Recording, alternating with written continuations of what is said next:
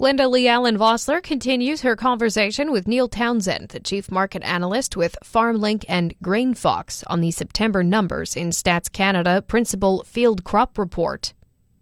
Neil, of course, we chatted yesterday as far as the wheat in Durham. Let's focus in now on oilseeds and pulses, starting with canola. I think canola is very interesting. I mean, we've seen some really good crush margins in Western Canada.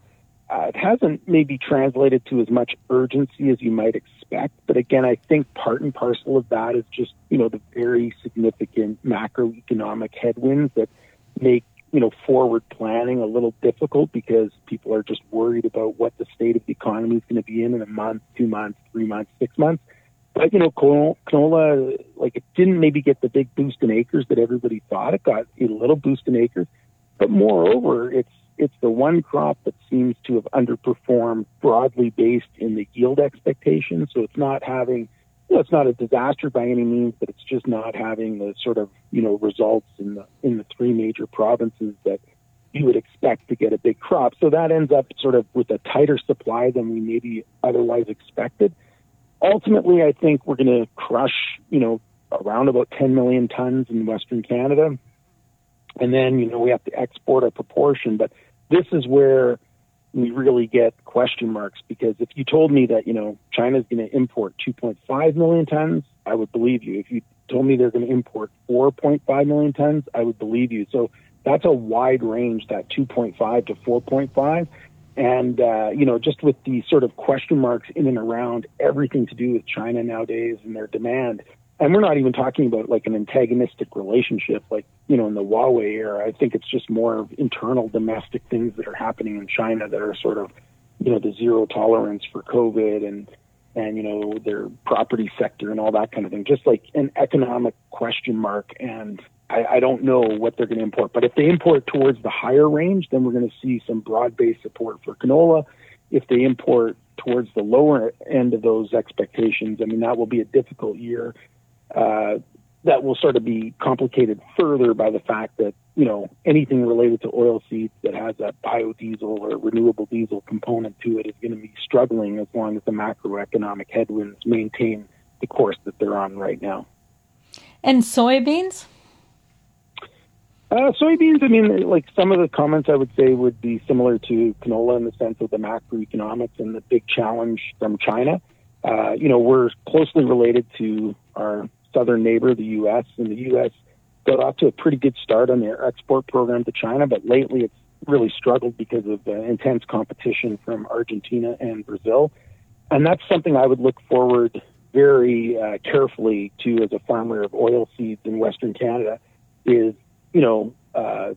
all signs point to a massive crop coming from South America. The farmers have been incentivized to plant a lot of soybeans.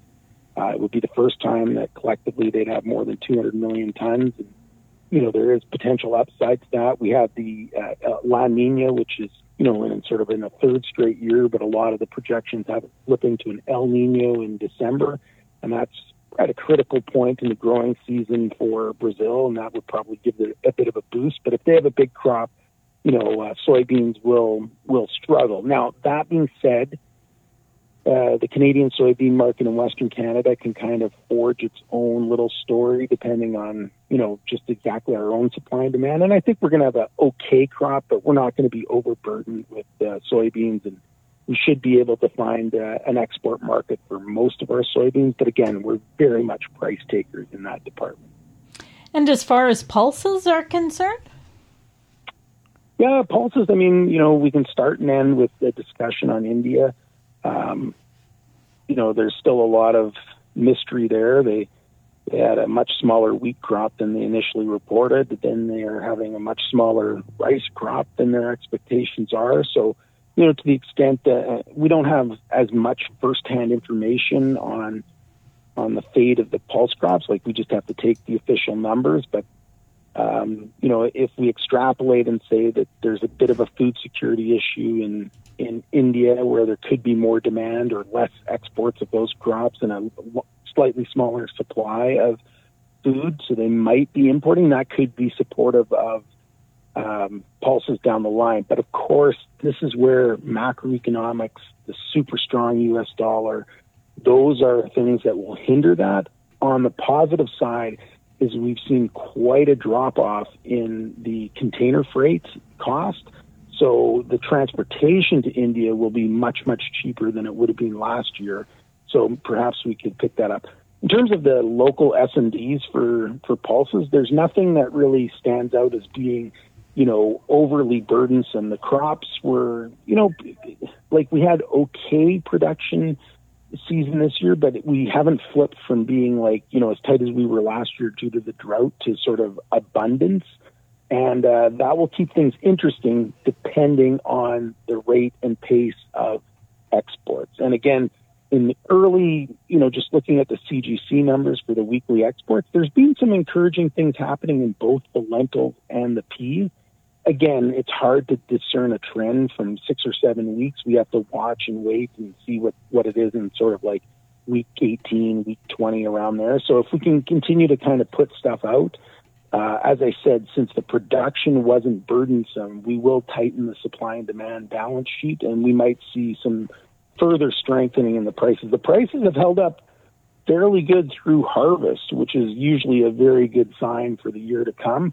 But I remind everybody, just in my career in this space, this is the most onerous, the most scary, frankly, that the broader macroeconomics have been. And I just think where that really impacts Canada is as a country so reliant on exporting, a lot of the determination of the price direction is out of our hands. And with the super strong U.S. dollar and so much macroeconomic uncertainty, I worry about the sanctity and the firmness of the demand that we would normally project given the fundamentals that we see in the broader world. Now, I want to talk a little bit about mustard. It's a super interesting market in 21-22. The previous marketing year, it was just very tight because Canada had such a small crop, and we had very high prices in the United States. We had very high prices in Europe as a result of, the missing mustard. We produced more this year, but we needed to produce more this year. And prices will probably be under some pressure, but historically speaking, the prices will still be relatively healthy. And, again, mustard is a very, very important crop also in the subcontinent, in India and Pakistan and those areas. It's a key spice in a lot of the things that they're producing there. Now, we don't do a lot of trade with them, but if the same weather that sort of, took out some of their wheat and rice crop in India and the flooding in Pakistan, I mean, we could see sort of, the prices for mustard firm there as well, which would support the broader sort of world price of mustard. So, yes, Canada grew more, should be damaging to prices, and it has been damaging to prices, but I wouldn't characterize mustard, the supply and demand balance sheet for mustard as being onerous and something that necessitates a larger drop in prices than we've already seen.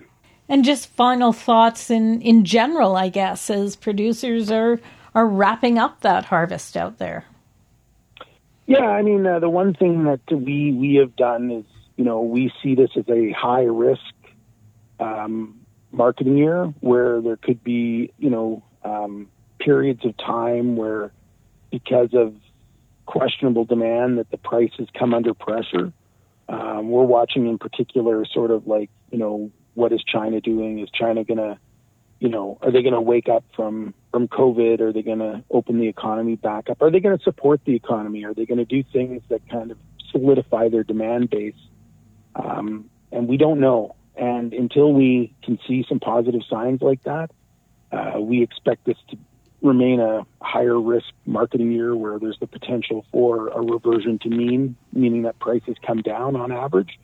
And as such, our strategy is being to forward sell a higher proportion of the crop at this juncture than we normally would. So we're, 50 to 60% sold on most things, even though the crop year is just, started on August 1st. And, we're only really almost 2 months into it. Normally we'd only be around about 30 or 30% sold, but we've sold more just because we feel there's a big amount of risk in the market. That's not to say that there's not opportunity, but we need to get over a few hurdles and see some, a bit more quote unquote normalcy in the markets where the fundamentals can kind of tell a bigger story than just looking at the inflation rate and what the central banks are doing everywhere.